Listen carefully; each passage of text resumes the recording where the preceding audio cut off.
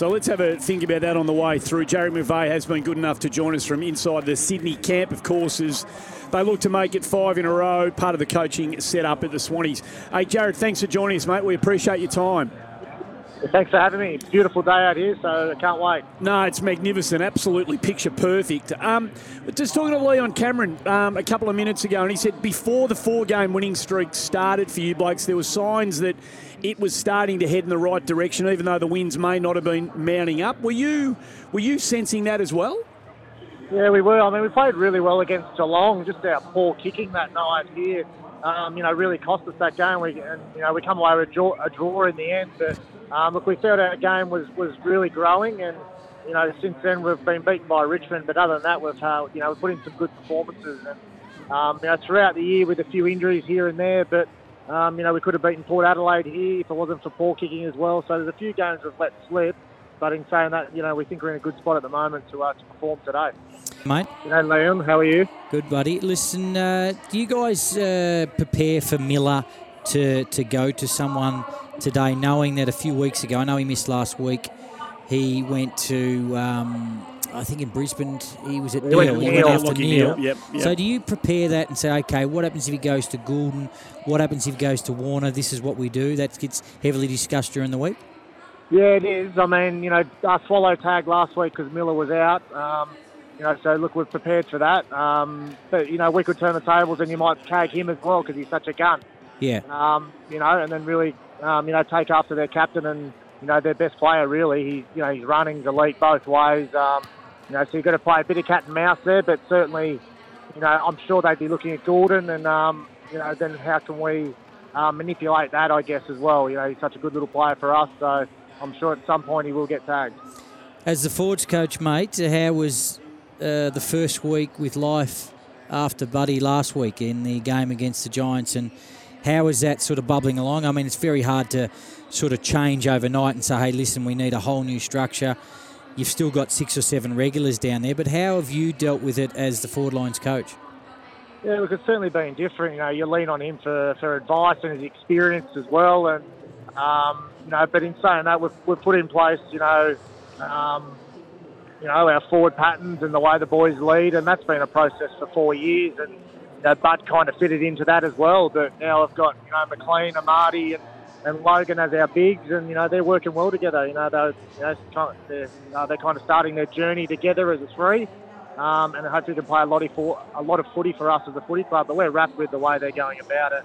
They're not going to be Lance Franklin, obviously one of the greats to ever play the game, but they'll find their way in their own way, and their combination and unpredictability to the opposition, I think, will be key for us.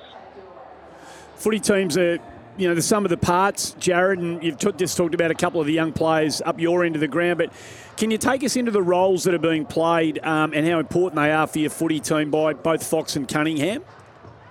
Oh, look, huge. Robbie Fox, played on Jeremy Cameron in the grand final, and, when you get soundly beat, his performance at that grand final, we were so proud of him. Play so well when you're under the pump and limit Cameron's ability. He's obviously a superstar. Look, we've been wrapped with him, and Harry was out of the team last year, but he started as a forward this year, defensive forward. Now we had a few injuries. He's performing his, lockdown back pocket rolls on some gun forwards, and he's doing it fantastically. And his season's been as consistent as anyone. So, he's got a few targets there today with Ainsworth and a few of those types, some speed with Roses, some Flanders. He's going to have his work cut out for him today as well, but he's doing a great job for us. Mate, you've had some challenges with the Suns at home in the last 4 or 5 encounters. They've actually got not a bad record at the SCG over the last 4 or 5 games. What do you think, along with John and Dean and Pikey, you guys would have got together this week and said, what's the key to knocking over the Suns, the 2 or 3 things you need to make sure that you get done when you're sitting with the boys after the game and say, we did A, B and C really well and that got us the result? What do you think they are? First and foremost is always our pressure and contest around the ball. Look, that has to be sharp against a strong running team and some hard bodies inside. And then probably what they've done to us in the past is uncontested marks. Okay, so they chip the ball around and then try and tire out our midfield on defence, and then you can't really attack off that because the boys are spent. So our grid, our zone, our kick outs when they kick out. Our zones have got to be strong. We've got to force long down the line. But if they can chip all day, that's how they got us in the past. So our defence has to be sharp.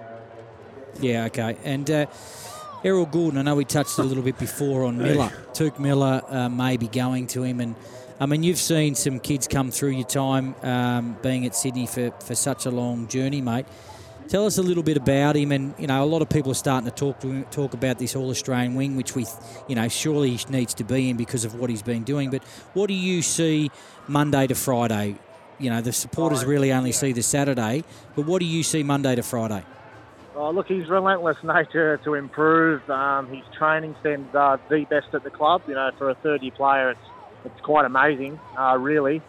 His standards are just so high, and there's no secret as to why he's playing so well. His running ability is, you're watching today, he's still going in the last couple of minutes of the game, just running extremely hard and using his strengths, which is great to see. If Miller goes to him, that might throw them off a bit because Errol's on the wing. Then they can't get their shape and we can, still play our way. So it'll be interesting to see who goes to who, but... yeah, look, his day-to-day stuff is first class for a third-year player, and he's only going to get better because he won't allow himself to stop, really. So I imagine his confidence levels, come from the work that he does, Jarrad. You just sort of taking us inside, a little bit there, but his belief levels seem to be off the charts, not in a bad way. There seems to be no kick that he doesn't think he can make, and that running check side last week, I think it was just a thing of beauty. His confidence levels, are they, how high are they? Oh, sky high. He probably should have passed that one. He had Braden Campbell in the middle, so he's very lucky. Very lucky he dobbed that one. No, look, his confidence levels are high, and, he does go for some outrageous kicks, but, we want him to do that as well because he can open up the game for us, so you never want to take that away from him. It's more probably, situational-based kicking if he's going for real hard ones when it's not needed. That's the stuff we've been working on with him. But in saying that, he rarely misses the target. So, look, his ability to kick it, the hardest kick going inside 50, generally when he's got it, we're really keen to, get some movement, get some lead-ups, and he'll find you.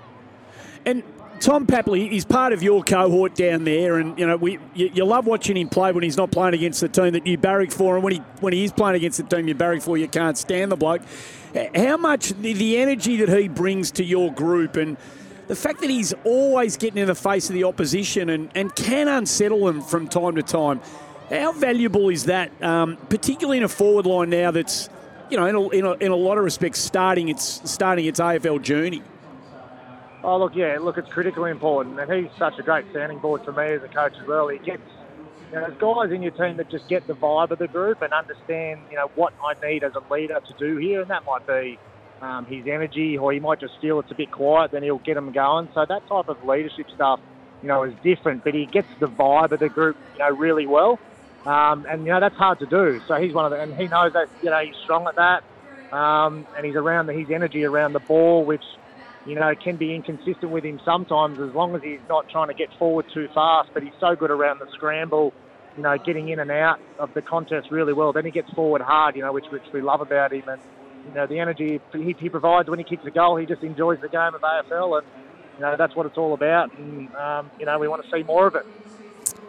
Mate, we spoke about Fox and Cunningham. Just over the last couple of weeks, Aaron Francis has come back into the team.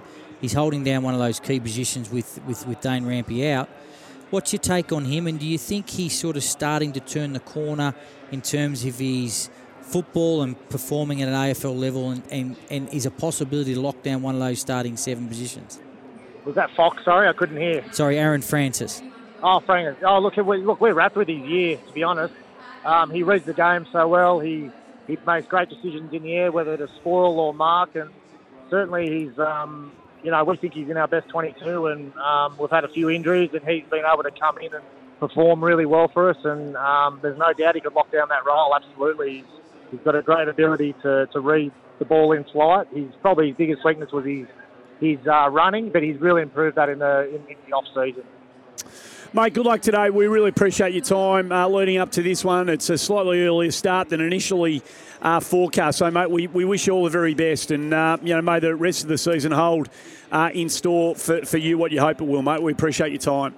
Great, thanks, boys. Good luck, mate. Chat Good soon. luck, mate. Good on Bye. you. Jarrad McVeigh, part of the coaching crew at the Sydney Swans. Just quickly on something he touched on there, post Franklin, those 3 young key forwards that he talked about and the